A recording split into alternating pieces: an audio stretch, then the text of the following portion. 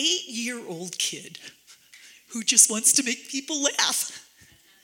But he's not funny. His family and his friends, you're a silly dreamer. But God uses the least likely of us to confound the wise. The apostles, you, me. After he had a failing business, after that in 1992, Darren LaCroix decided to chase the dream of that 8-year-old boy. And he proudly got up on the stage at an open mic night at a comedy club in Boston, where he bombed miserably. It was terrible. The headliner said, "Don't quit your day job, kid." 9 years later, he outspoke 25,000, that's 25,000 contestants to become a world champion with a funny speech. Join us now in Anaheim, California, where they're about to announce the winner.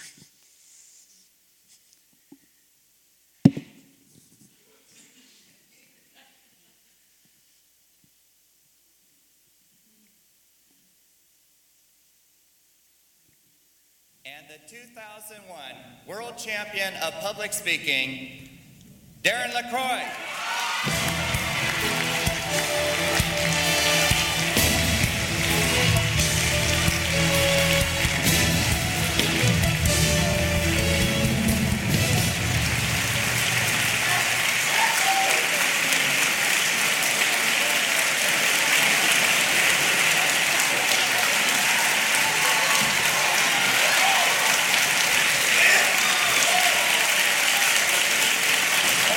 King Darren, your subjects would like to hear a few words from you.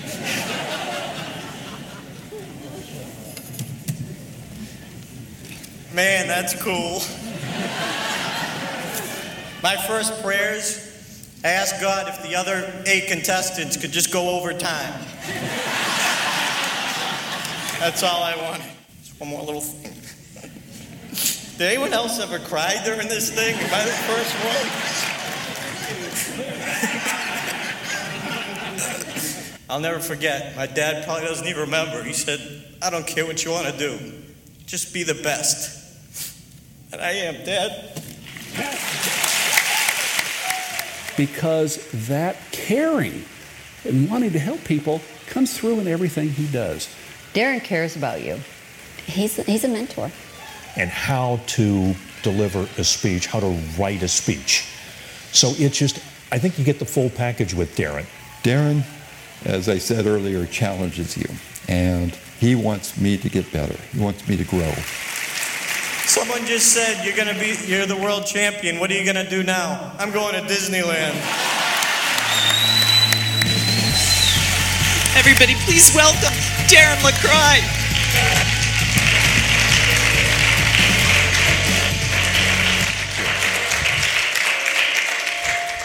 Thank you. All right, who was not here last night? Raise your hand. We got to start over then. Last night, we learned some important things. Let me check my notes here. First of all, we learned that a Vega does not die very quickly. Know these things. They're critical. We met Simon's mother-in-law, Peter's mother-in-law. I'm not speaking for me, but that was one of the biggest miracles in the Bible, to want to heal your mother-in-law. Okay. Where's Lainey? Where's Lainey? She was last night. Give it up for Lainey. Woo! I love what you said last night.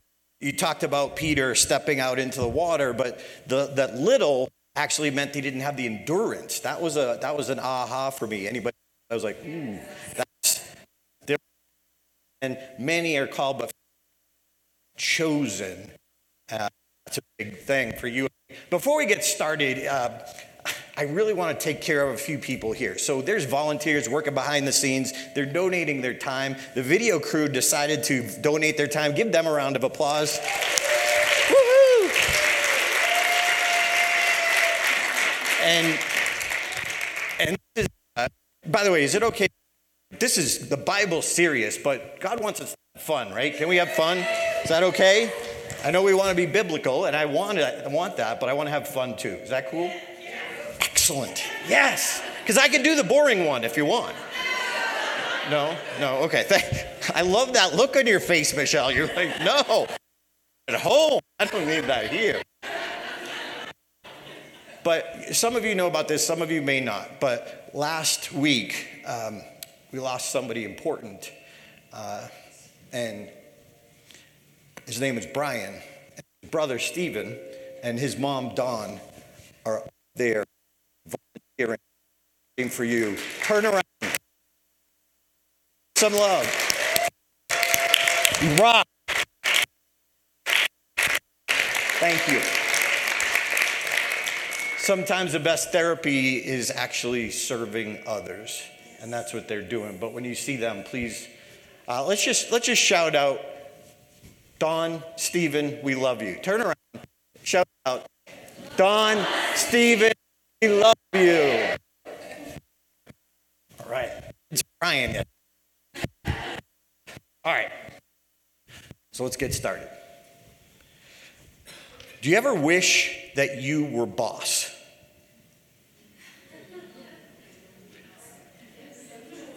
Oh yeah, some things would change around here.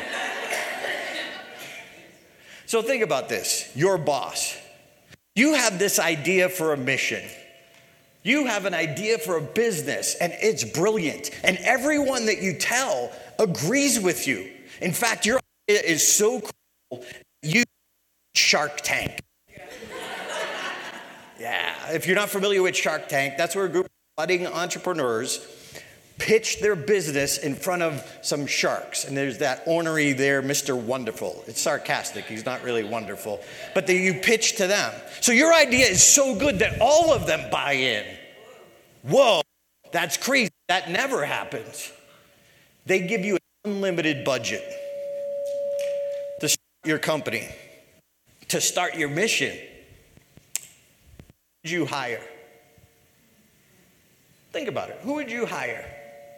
Maybe a celebrity spokesperson? Who would you hire? Anybody?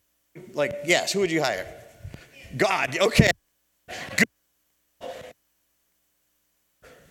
You participation part right here. Elon Musk? What's that? Your children, okay? You have a lot of faith in your children. Me, thank you, Robin. Bless you. And your blue hair. I have hair envy. So you'd probably find the best agency, right? An amazing first-class staff that could handle everything so you could focus on the big picture. Makes sense, right? Logical, right? But that's not how God works. In fact, he does the exact opposite.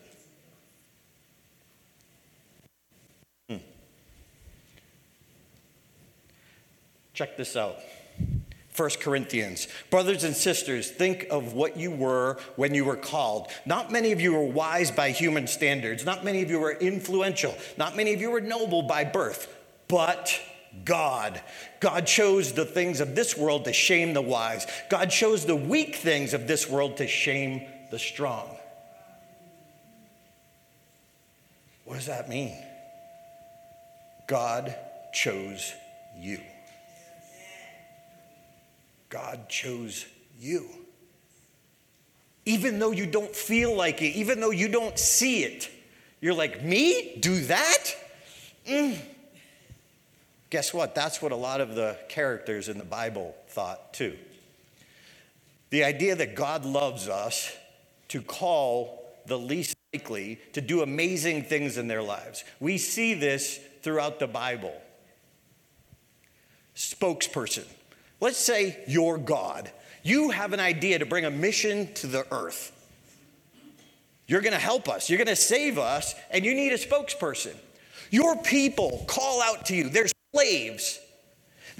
Your people call out to you for help. You want to help them. Who would you choose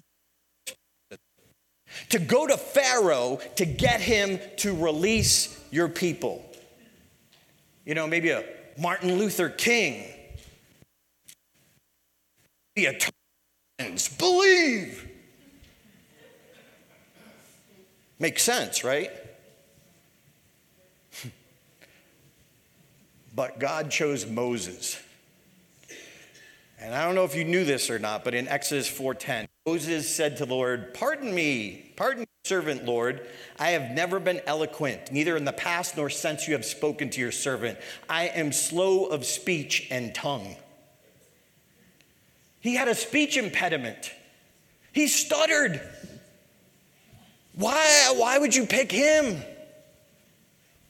Because he sees something when I don't.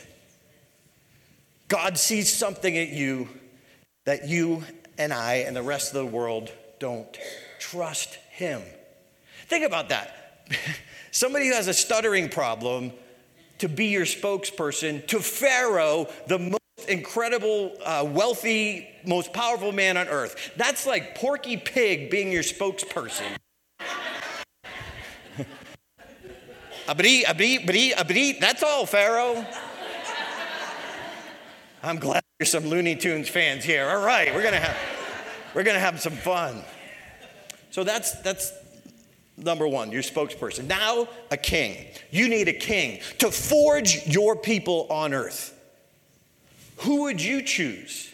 An elder statesman. Someone respected and loved, who already has influence. God didn't do that. God chose a teenager. A teenager. Think of the teenagers you know. Exactly. No, you'd think a warrior. No, he chose a teenager. You and I want God instantly to solve our problems, hand us answers, and give us abilities. It took a long time before David actually took the throne over. It took a long time before Moses convinced Pharaoh. Why do you and I think it's going to happen overnight? We got to not only step out of that boat, but we got to keep walking a lot, not a little. Because you may feel like you're sinking. I get it. Me too. But you got to take that next step, even if your knees get wet. Okay. Now, you need a loyal. 2 of your people are behind enemy lines. They're in an enemy city. You need to get them out. They're spies. They're finding out the lay of the land. Who would you choose? Someone who's loyal? Someone who's trusted, that you know will take care of the situation. But God. God chose Rahab, a prostitute. Not the first person on our list.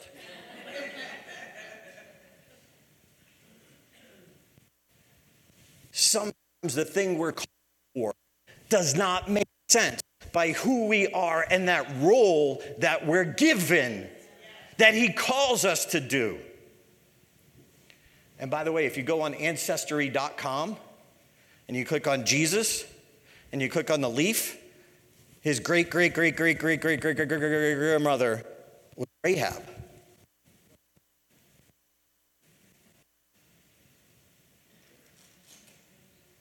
Your family, your background, your heritage doesn't matter if you choose God. All right, next. Now, a marketing team. This new mission. You got to pick 12 people. Who would you choose I think you're noticing a pattern here, right?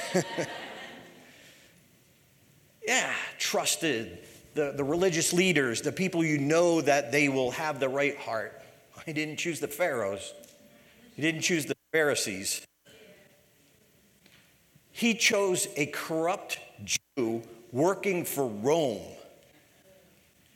and a bunch of fishermen. He's on daily.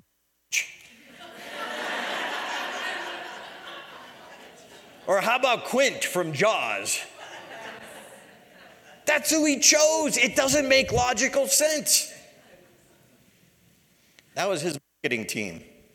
Next, you need a writer. You need someone who is going to write half of the New Testament. You need somebody who's going to bring the message of God to Gentiles. What?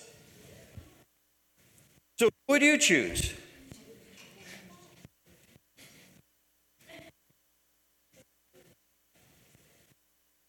But God.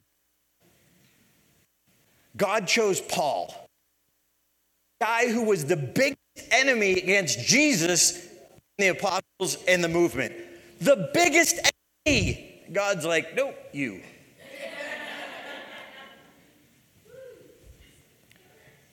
So why can't God use you? He is using you. Let him use you more.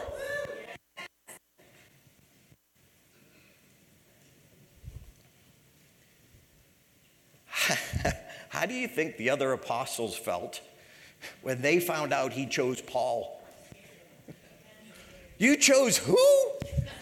Were you drinking last night? It just doesn't make sense. Talks about that. For my thoughts are not your thoughts. Neither are your ways my ways, declares the Lord. We're not supposed to understand. We're supposed to trust. We're supposed to step out of the boat in faith. There's this isn't from the Bible, but talking about the Bible that I love, that I think is appropriate. It says that we learn throughout the Bible, God doesn't choose the qualified, he qualifies the chosen. But here's the thing, are you willing to be qualified? Are you willing to let him work with you? Even if it doesn't make sense. Do you still feel like the least likely, even though these examples maybe you couldn't relate to? Me too. I grew up unworthy, feeling unworthy. That moment that you saw, no way does anyone in my family believe that would happen, and neither did I. So what's my least likely story? So this is me growing up with my cousins. I grew up Catholic light, and French and Polish families. So this is my Polish family. I did eventually get baptized in 2014. However, this is how my background. Doesn't matter your background, but this is mine. So I was all excited, love playing with my cousins, and we had so much fun on holidays. It was joy, and I know that maybe you didn't grow up in a household like that, and I'm sorry. I did grow up with June and Ward Cleaver. And I still got issues. So this is, next. This is my cousins and me. Next one. My cousins and me. This is me. And then next slide. This is Johnny. Johnny was the funny one.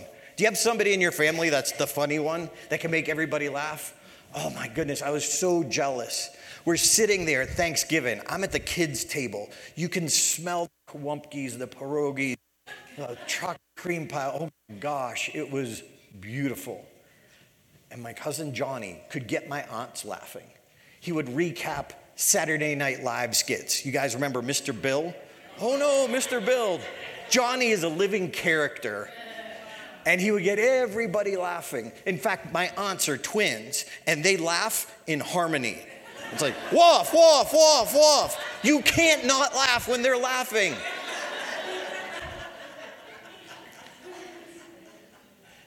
And I remember one time sitting there in my little aluminum metal seat. It was cold. I don't know why they make them so cold. I'm sitting there and everybody's laughing.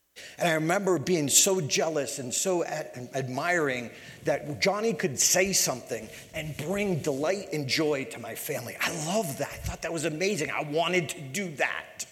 So I stood up and I threw out a punchline. And I hushed my whole family.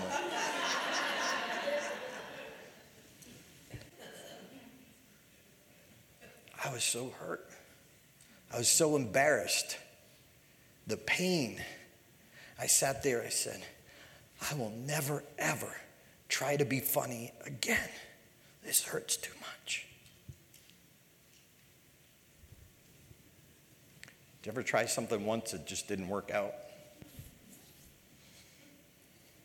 I didn't try it again. I made a pact with myself. That's not my lane. Kids dream like rivers flow. This is me and my trusty dog, Sandy. You couldn't tell me then I wasn't a cowboy.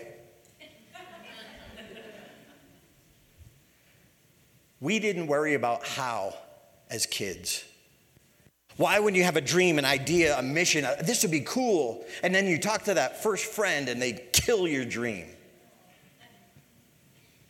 As adults, we should know better. As kids, we didn't care. We got to dream like kids again. We got to trust God like kids again. It's biblical. Be like kids. Because here's the problem growing up, I believe, is that well-meaning adults train the dream out of us. I can see it now, but then you don't know any better. Be careful what you tell your kids, your grandkids. They listen. You can tell them it might not be easy. You can tell them that's going to be some challenges, but don't you dare tell them no. That's God's job. But God. So I listened. I did what everybody told me to do. I played sports. That's what I'm supposed to do. I'm a guy. I'm playing football. This is me, number 21 on the sidelines. Remember back in the 80s when they had those little telephoto lenses that kept getting bigger and longer? You know it's a guy that invented that. And I said we're going to have fun, right? Okay. So my dad took this picture of me, and I turned to my dad. I'm like, Dad, don't take a picture of me on the sidelines. I don't want to remember being on the sidelines. And he said, Darren, you're never in the game. True, but I don't want to remember. Now, I'm so glad he took that picture because now I remember. For years in sports, I was the guy on the sideline. I wanted to be in the game. You can want to step out of the boat. However, I wasn't doing what was necessary. I wanted to play, but I wasn't doing what was necessary. And then summer of junior to senior year, I said enough is enough. I'm tired of playing on the sidelines. That's it. I'm the first one to practice, the last one to leave. And by the middle of the senior year, I finally get to start. But it was the decision for you stepping out of the boat. It's a decision. There's something you know you're getting a God nudge. However, you listen to well-meaning people that train you out of it. I listened. I went to business school because that's what I was told I was going to do. I graduated in 1988. I had a BS in BS. That's right. You too. Preach it. I went to business school. That's what I was supposed to do. That's the thing that you have promise in, maybe. And it was 1992. I was like, okay, I got this. Now, right out of college, there's no one who'll give you a bank loan to start a business. So I found a franchise. I bought a Subway sandwich shop. It's the only way I could get a loan. Subway was the fastest rising franchise, and they had 5,000 stores back in the 90s. This was me, sandwich day one, sandwich one. I was gonna be a multimillionaire. I was gonna own so many stores it would be unheard of. But about a year and a half later, I had to sell the business at a loss. Just to keep it alive and not default on my loan, I had to get rid of all of my employees but one. I had to work from 9 a.m. to 1 a.m. 7 days a week. There was a point I had to get a day job, and I hired a couple people, and I had the day job to be able to pay the loan. Yeah, it's painful. Guess what? I needed that. God knew I needed that. It was painful. It was tiring. But I grew up a mommy's boy that was cuddled. I had to realize I got to put some effort in this. I got to take the steps. But God. But God. By the way, if you don't know, Subway had a 98% success rate.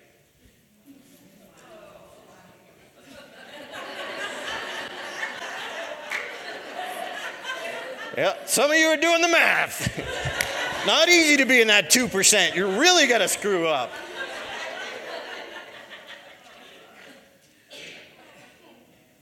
And I was down and depressed. And my buddy saw how down I was. And I thought, I can't do it. I can't keep going. I quit life. I had those thoughts. My buddy gave me these motivational tapes. And I'm listening to them as I would drive to the day job I got. And I was going back and forth. I'm like, I like these. They're encouraging. He's telling me I can do this. Everybody in my life said I can't. And I heard Brian Tracy on one of the tapes. By the way, for the younger viewers, a cassette tape. Google it. So I'm listening to this tape of Brian Tracy, and he asked a question. He said, what would you dare to dream if you knew you wouldn't fail? And I thought, I'd be a comedian. If I could do anything, how cool would that be? Someday, go to Cedar City.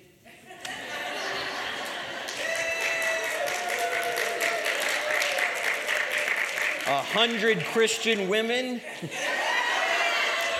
Woo-hoo. I have to tell you, some of my friends were teasing me about that as a single Christian guy. They're like, you need this.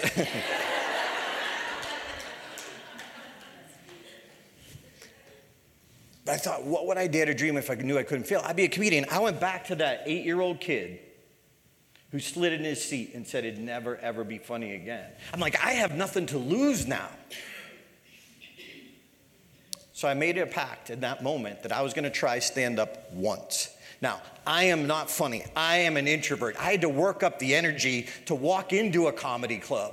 Because in these motivational tapes, they say, go to people who are doing it. They think differently.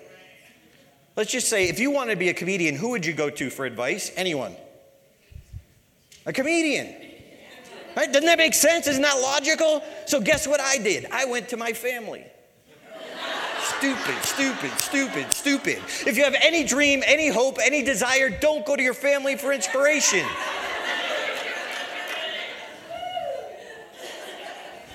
Go to him. Go to him, not your family. And these motivational tapes said, go to people who are doing it. So I worked up all the courage I could, and I went to this little comedy club in Worcester, Massachusetts, near where I lived. And the headliner that night, he seemed approachable. I didn't know then, but I knew God put the right person to say the exact right thing right in front of me. I said, hi, my name is Darren. I want to try this. What do I need to do? He asked me a question. Are you funny? No.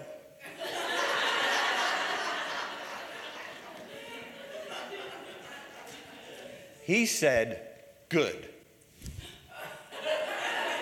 It was like a Scooby-Doo moment. What do you mean good? And he went on to explain that people who are class clowns, people who are naturally funny, when you're in front of your friends and family, that's one thing. He said, but if you took that class clown and put them in front of 100 strangers, they couldn't make them laugh. He said, that's a different skill set, but that skill set can be learned. What? He handed me an ounce of hope. He said 2 things, Darren. Number 1, you need to go to open mic nights and watch other people just starting out. Well, duh. Of course. When I told my friends and family, they were comparing me to Jerry Seinfeld. Someone just thinking about it to someone at the top of their profession, that's not fair. Jerry wasn't Jerry when he first started. He said, number 2, you got to get the book. Book? There's a book about stand-up? Of course there's books about everything, but I wasn't thinking that way.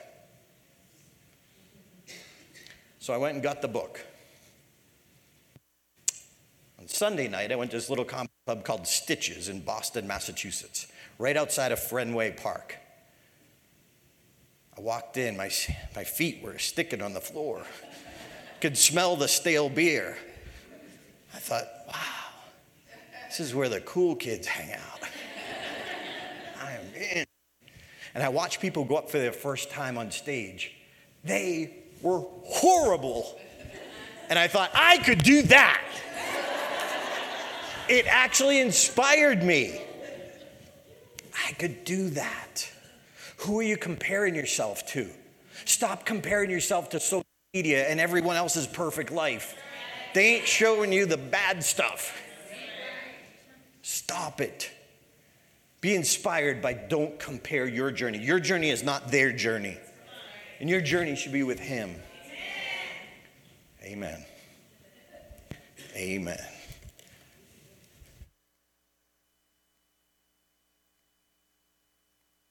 For 2 months. I went to Stitches every Sunday night. Boston, Mass. April 26, 1992. Do you ever have a moment in your life where it turns into slow motion? I always remember the comedian introducing me that night. Ladies and gentlemen, please welcome to the stage for the first time, Darren LaCroix. And I came up for this side of the stage.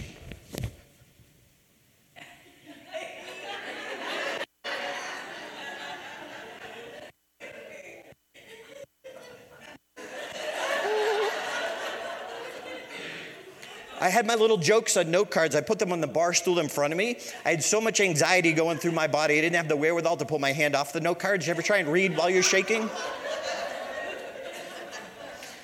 And one of my very first jokes was about Dr. Robert Goddard.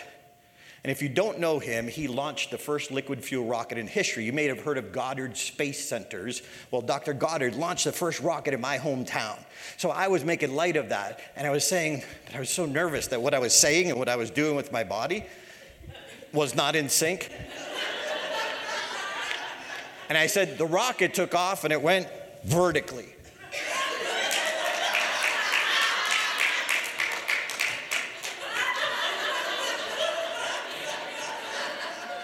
Those of you playing the home game, this is horizontal. Oh. And in an instant, I realized I messed up, and I just said, shoot. It's not the actual word I used that night. Shoot. And everyone started laughing. Are you laughing? That's not where you're supposed to laugh, but I'll take it. That's the only laugh I got that night. But as I walked off stage, this man, one of the other comics, put his arm around my shoulder. He said, don't worry, man, it's just your first time. And I remember thinking, don't worry, it's just my first time. Did you see what I did? I got a laugh.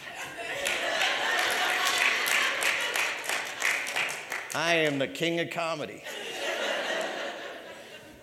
Why so often do we let other people tell us what success is? Everyone thought I bombed. I looked at it differently. I got a laugh. Thank you. That's it. I was all in. I prayed. I did. It didn't make sense, but I am going to figure this out. I don't care how long it takes. That felt so good. I felt like that 8-year-old kid, only this time he was Johnny. So now I tell you that story. A lot of people think, well, you're pretty comfortable and confident up there. Well, this was a long time ago. So I brought proof. I'm going to show you the most powerful 57 seconds of video that you've ever seen. Now, when I show you this clip, let me get two things out of the way right up front. Number one, this was 1992. A lot has changed.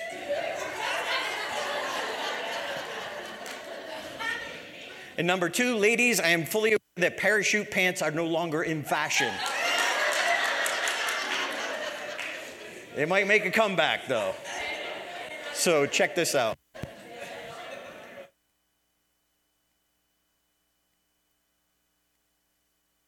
anyone here live in New England? Yeah. I figured I had to get somebody to see it. Did anybody ever notice that every other small town in New England takes one little small historical fact and makes it the greatest event in the world? Sorry for my voice, like fluctuating a little bit. But a lot of towns are like this. I was doing some research, like places like Lexington, you know, the first revolutionary skirmish happened there. What was his name? I can't even think of his name. Obviously, he was real famous. Eli Whitney was in Westboro, you know, born in Westboro. I was doing some research and I discovered that the first dentist to use ether actually happened in Charlton, Massachusetts.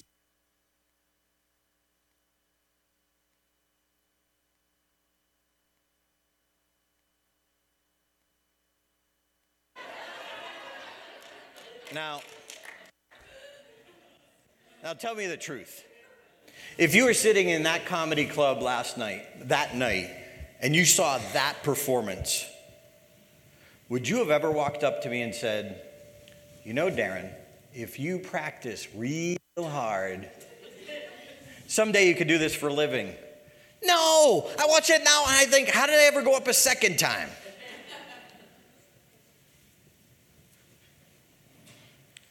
But my real question for you is this.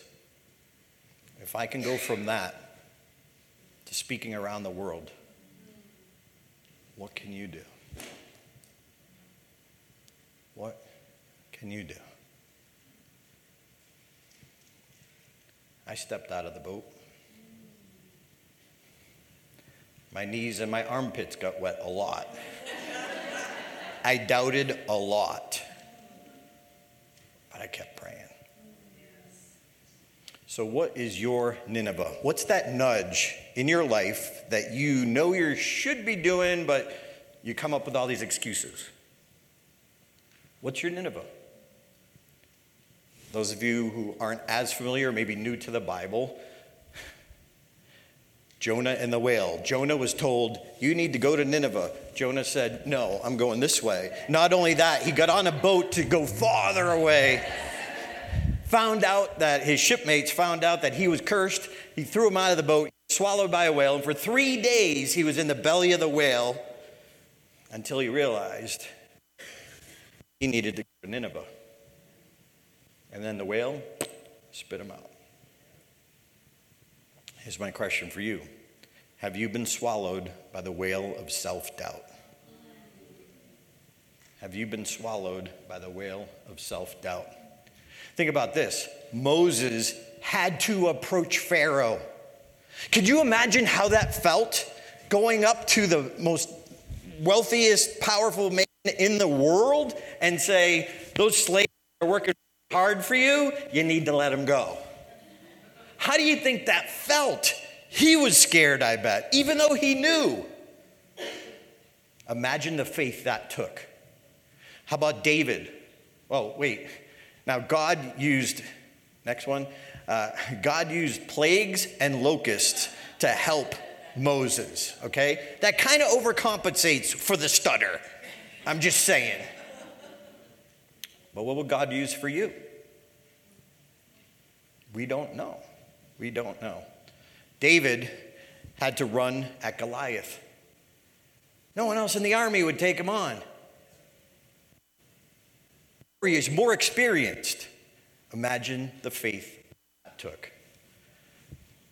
For you and I, as the least likely, we have to remember, we have to pray like it depends on God, but you and I have to step out of the boat and work like it depends on us. As the least likely, we need to do both. Both. So, these are my comedy mentors.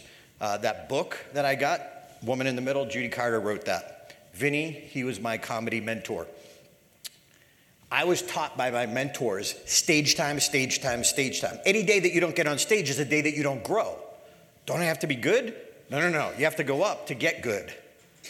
But when you have no talent, you're not a great comedy writer, you have no stage presence, and you're an ultimate introvert, do you know how hard it was to go into that comedy club? Think about this.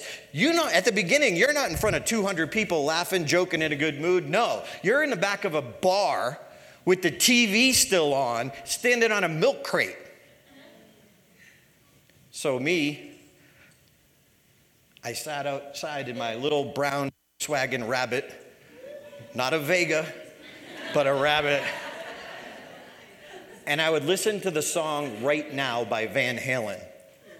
Right Now. Because in that song, it moved me. It said, all I need to do, my mentor said, all I need to do is go in and go up on stage. They didn't care if I bombed. You got to let go of bombing, whatever that is in your dream, in your calling. You got to that's part of the process.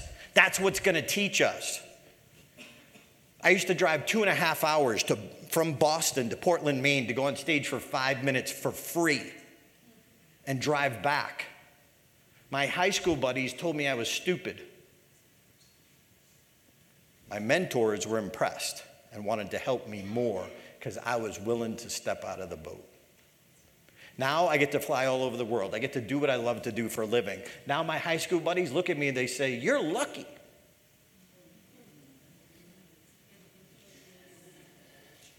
Apparently you can go from stupid to lucky. Has anyone's ever called you stupid? Keep going, you're probably on the right path. So after a show in Boston, Vinny, my mentor, he was one of the best headliners in Boston at the time. He would invite me to go to Foxwoods with him and hang out. Like that was a brand new casino back then in Connecticut. But I was like, I've been accepted by the crowd. So I would go. It didn't make sense, but I didn't want to be there, but I got to be with one of the best headliners. I didn't know what was really going on. How about you? How about you? What's that thing that scares you? You know what it is. Please, it's you to step out of the boat. And it's going to take some time. It was for David, it was for Moses, and it was 9 years for me. Please. I know it's not easy. Please, step out. Why? Because your kids and kids are watching. Did we lose the projector? Okay. Boom. There it is. Magic. You have no idea how much we've been praying up there for technology to work. Here's the thing. Your kids and grandkids are watching. You want to teach them faith? Well, show them faith. You can go to church on Sunday. That ain't showing them faith. Step out of the boats. They hear what you're saying, but they're learning from what you're actually doing. So a few years later, it was around Christmas time. And I remember Vinny calling me, and he said, Darren, he goes, my mom's sick. I love his mom. My mom's sick. I need $3,500 right away. New Year's Eve is the biggest comedy weekend of the year, and I get a huge payout, and I'll pay you back then. I had no money. He said, well, here, let me show you how to wire it from your credit card. I didn't have credit cards. How do you say no? So I did it. I could help him out. I could finally give back to him. New Year's Eve, I showed up at the comedy club, Grill 93, Andover, Massachusetts, after the show.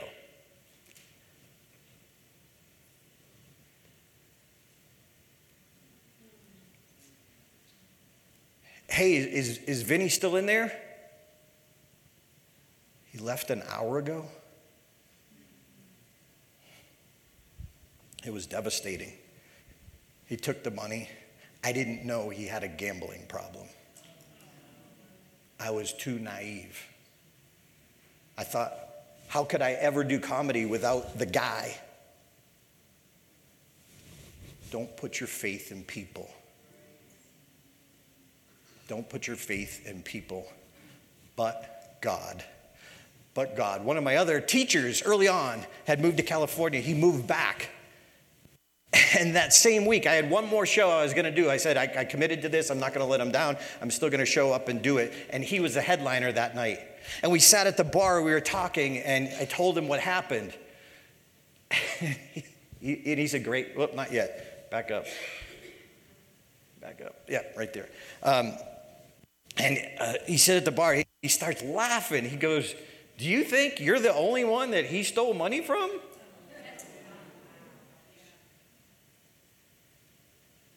I wasn't. He said, Darren, how much has he helped you over the past couple of years? Get on stage, learn how to do this, and actually do it and being competent at it? Actually, a lot. He said, you went to college, right? Yeah. He goes, how much is that degree helping right now? What'd you pay for that? 40 grand a year for 4 years? I think you're ahead right now. Yeah. So he made me realize, even though he took the money, I got so much more. I got a belief in myself that I could stand up there. Next. So I was pursuing my dream. I found speaking. I did both for a while, but I found speaking. I realized I cared more about the ahas than the ha-has. So they did an article in the paper about dreams and day jobs. I still have my day job, but I was pursuing that dream. And next picture. So this is me in my little telemarketing headset. That's the job I got temporarily after Subway until I figured out what I was going to do with my life. Next. In fact, I was struggling so much, I was still living at home. And a naysayer in my life, I won't mention any names, my brother,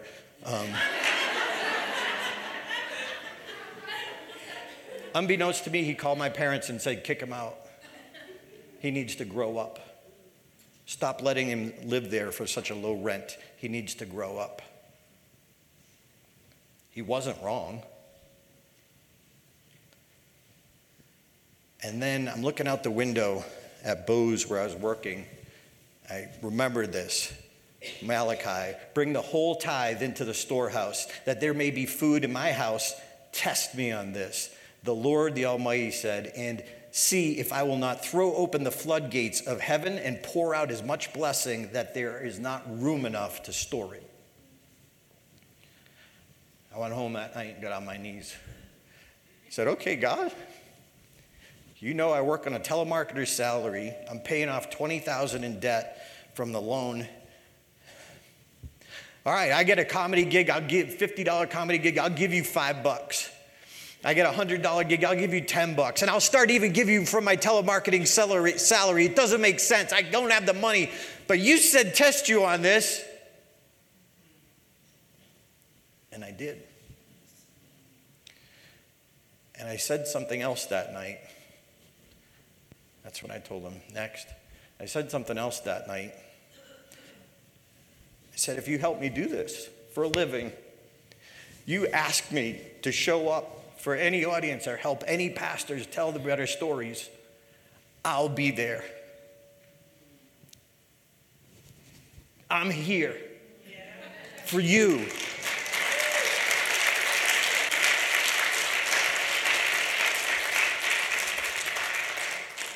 I appreciate that, but that's what I told him I'd do.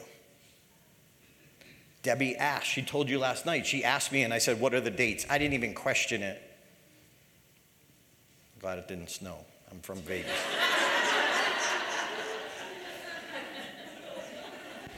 All right, I know I'm a little bit over time. Okay, thank you, Debbie. Yeah, after that, how's she going to say, no, get off? All right, but I am winding it down here. So, next. my comedy mentor saw what I was doing. He said, Darren, stop trying to find that story that will launch your career. Because in the speaking world, you're told you need that story you're known for. He said, stop trying to find it and take the stories you already have and make them so good someone will pay to hear them. Well, I was working at Bose. I was marketing myself every waking moment. I was speaking anywhere and everywhere I could. I was on stand-up comedy shows. I was doing Toastmasters, 4 Toastmaster clubs right away. I don't have time to actually work on my craft. I ignored his advice for 2 years. But God, my buddy Dave, he was diagnosed with cancer, and he had come out of, he had became a comedian from AA. He was so funny telling his drunkalogs that people were like, you have to be a comedian, you have to be a comedian. And he took that through cancer, and he started bringing, he was the first comedian that I'm aware of that said the word cancer in the 90s from the stage. Now we use that word all the time, but at a comedy show, the word cancer, you didn't do that back then. And he would tell his story. He told me one day, he said, Darren, yeah, I went into the doctor, and the doctor said they got to take out my bladder. He said, but he had a real raspy voice. He said, they're going to take out my piece of my bladder, but what they're going to do is they're kind of cut off a piece of my intestine and make that into a bladder. And I thought, that's kind of cool. I was excited. He said, but if you look at it from the intestine's point of view,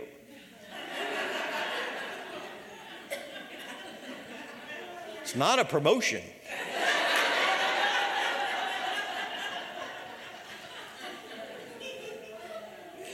You know, one day you're in food service. Next day you wake up, you're in waste management.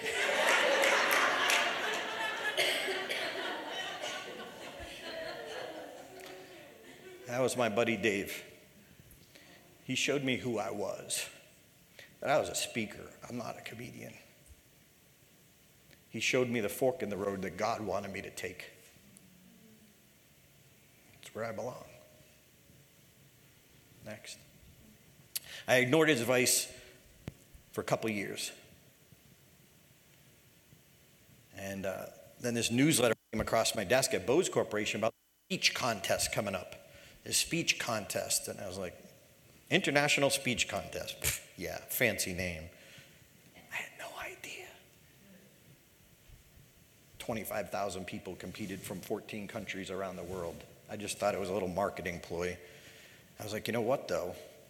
I could take that story of my first time on stage, and I could pull it out of my keynote. So I was getting paid, not a lot, still had a day job. I was getting paid at that time doing keynote speeches. So I pulled the story out of it, and Toastmaster speech contest is 7 minutes. So I gave it an open and close just to work on it. I was finally following Dave's advice. Take the stories you have and make them so good, someone will pay to hear them. With my whole goal to put it back in the keynote speech, thus raising the value of the whole keynote speech. And I won the first level, and I won the second level, and I won the third level, and I had to write a new speech, and then I won that level. I was in it not for a trophy. I didn't care about the trophy. I was building a career. But God. So I won 5 levels. I was going to the world championship, and Mark Brown walked into my life. He was the 1995 world champion of public speaking. He was going to work with me. Now, I've been doing Toastmasters for 7 years. I've been a speaker and stand-up for 9 years. Check this out. 77 days before the world championship, I drove to work with Mark. I had my first version of this brand new speech because I was out of stories I could rework. And I brought it to Mark. 2.5 hours south this time, Reader's Digest. We were in a little office, a little theater just like this. And it was just Mark and me. And I said, now if you don't know Mark Brown, he stands about 6'2". He's got a heart of gold. He's a native of Jamaica. And he's got a laugh like the guy from the old 7-Up commercial. Ah, ha, ha, ha. That was my coach. As I handed Mark the very first version of the speech, I swear the greatest speech in the history of Toastmasters. It was so good you could hear choirs of angels as I handed it to him. Mark took the speech.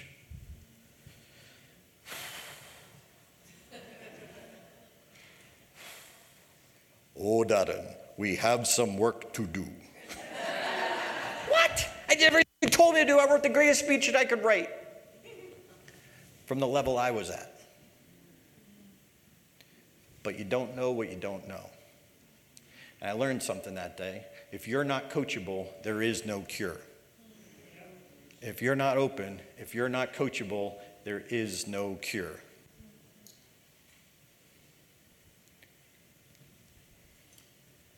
Mark looked at my speech. He said, we need another failure story. Because my speech was about taking a step after the ouch. You can check it out on YouTube. It's free. Go check it out. Put in Darren LaCroix winning speech. He said, we need another failure. And I said, well, I used to tell this joke that I wrote right out of that comedy book about my Subway shop. He said, well, try it out. Tell me. After 4 years of business school, I went out and I went for the American dream. I bought a Subway sandwich shop. Oh, yeah. You're all impressed, I can tell. I don't want to brag or anything, but in 6 short months, I took a $60,000 debt, and I doubled that debt. That's right, I turned Subway Sandwich Shop into a nonprofit organization.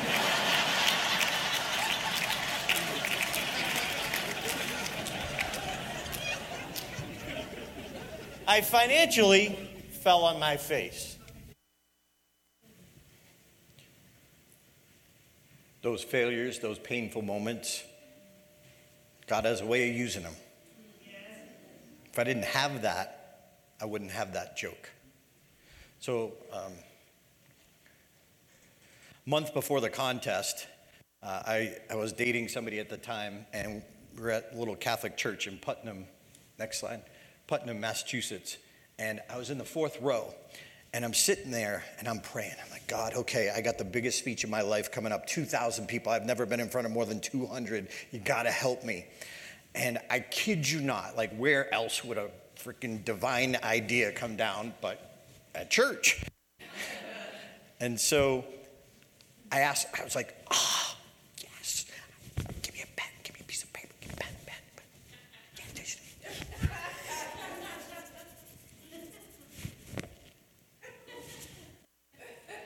So this is the drawer.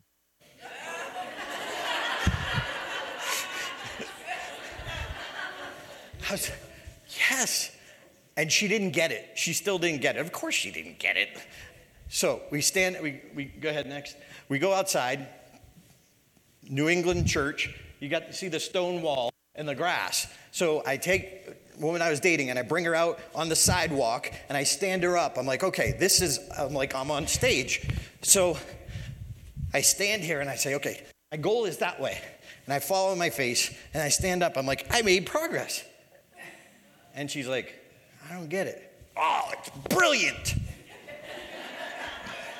This is what it turned into. Next.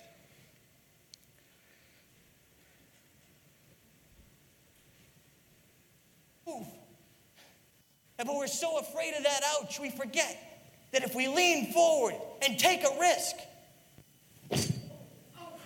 and fall on our face, we still made progress.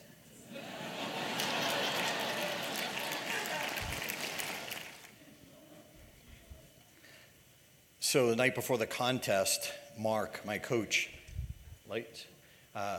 saw me lusting after the trophy because it was down to 8. I thought, I live in Vegas now, but back then, Vegas odds are pretty good.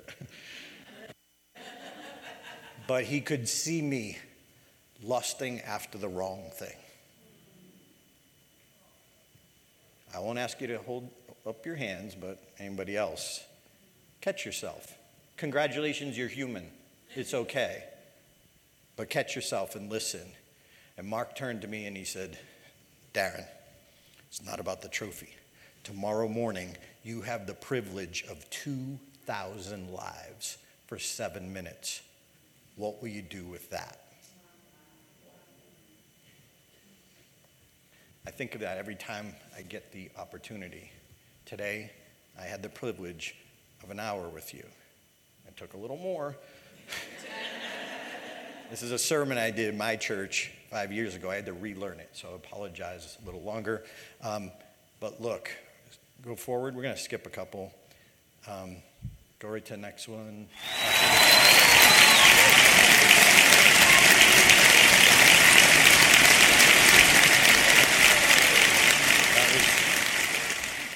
That was the moment, bam, that I knew I nailed it. I didn't know if I had won at that moment. I didn't know if I won at that moment, but I knew I gave the speech I came to give. I had listened to Tina Turner's Simply the Best over and over again.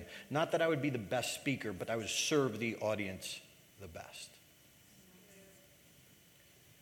I don't know what God is going to use for you. He didn't use locusts and plagues for me. It might have been, I might have got me there quicker. I'm not, hey, he's the planner. I'm open. But God used people. I needed Vinny to overcome my doubt. I needed him. He took advantage of a situation. That's okay. I got way more out of it than he did. Dave taught me who I am. You're an inspirational speaker. You're not a comedian. That's where you belong. I needed Mark to figure out, what is my story? What's that thing inside me that I need to share? Next. I've never been outside the U.S. at that time. We're going to go through, okay, one more. I was in Nanjing, China. And next one. I'm reminding you that everywhere you go, in the hallway, in the bathroom, downstairs, upstairs, when you go to Walmart, you're going to meet people. And when I was in China, I had just got baptized, and I had learned from my pastor, ask God to bring people who can help you, who you can help. I'm like, I'm in China. And I had these people who were translating for me, and it just was not a great situation. So I told the person, and the next day, this is Bobo. Bobo showed up. He was amazing. We went to a little cafe, and I sat down with him, and he told me about his dad being in jail. We talked about speaking for a while, but then he told me about his dad being in jail. Now, I can't relate to that. Remember June and Ward Cleaver? However, I told him the story of my pastor, Vince Antonucci, who his dad was caught on America's Most Wanted. Bobo was all in. He could relate. But I prayed for God to bring me someone to help. Keep praying that. And love when they show up. Next. So just go through quickly. So I've spoken around the world. Sydney, Philippines. I am the least likely to ever be on a stage. Ukraine a couple years ago for executives. China. One more. Italy. Okay, stop there. Back up one. Let me just set this up. So a couple years ago, I had this inspiration that I was supposed to. By the way, real quick, does anyone have a big, ridiculous dream that makes no sense? Raise your hand if you. Okay. 2 years ago, I avoided Nineveh. I had this idea that I was obsessed with Rudy. You know the movie Rudy? Rudy. That came out in 93. I started stand-up in 92. I clung on to that character, and that kept me going. And a couple of years ago, one of my speaking mentors sat me down, and he went around, what's your big, crazy, ridiculous dream? What's your big, crazy, ridiculous dream? And he got to me, and I was shrinking in my seat again. I'm like, oh, man, the 8-year-old kid's coming back. And he said, what's your crazy, ridiculous dream? And I said, well, you know, I love the movie Rudy, and I've been around the world telling my story. What if they made a movie about my story? But who am I to have a movie made about me? My mentor slammed his hands down on the table, got right in my face. He said, who are you not to have your dream?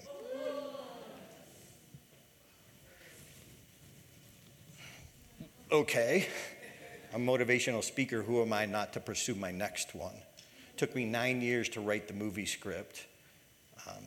It's this story that you're hearing, and now I'm trying to sell it to Hollywood. So what is your name?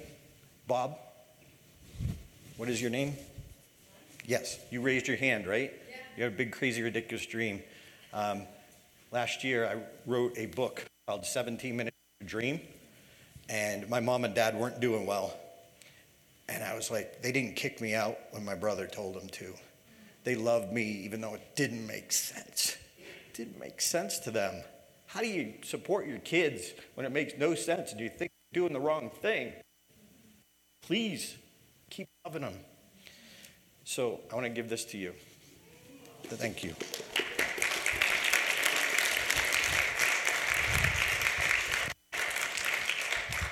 I wrote that in 17 days because I was visiting my dad who wasn't doing well at my sister's house. I woke up, I'm like, I have to write the book. What did I work in my last dream that I could use for my next dreams? I wrote it for me and I wrote it for you.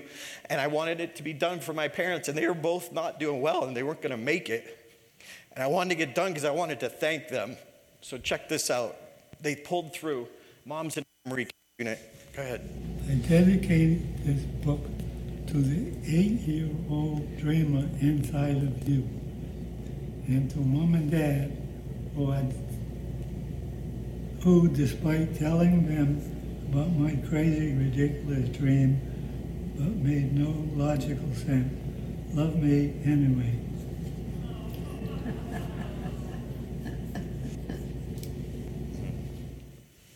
Thank you. So, what popped into your head that was scary about your Nineveh? You got friends here. You're at a retreat. Pray for each other. Ask them each other, what's your Nineveh? What's that step you need to take? Let me pray for you. Please ask that in the hallway. Let's get some deep networking going. That's what it is about. Next. Reminder, 1 Corinthians. But God chose the foolish things of this world to shame the wise. I'm foolish. That's what a lot of people said, and I'm here, thanks to him. Next. On Shark Tank, there's a man called Mr. Wonderful. If he doesn't like your idea, he says, you're dead to me. But that's not your God. Your God is here to tell you you're alive. I don't know what your Nineveh is. I don't know what that step is, but I want to tell you I'm going to pray for you. We need to pray for each other. What would you dare to dream if you knew God chose you? He did. You are the least likely. Step out of the boat. Let's pray. Dear God, thanks for this time. Thanks for Debbie giving me grace for going over time. Thanks for these women being so open and so loving, and for each other. Please help us take something that we need from this retreat. Please bless all the rest of the speakers today and all the volunteers who are helping. And God, thank you for Jake in the back of the room who's been raising his fists at everything else I said, cheering me on. And God, thank you for helping us. You're least likely. Amen.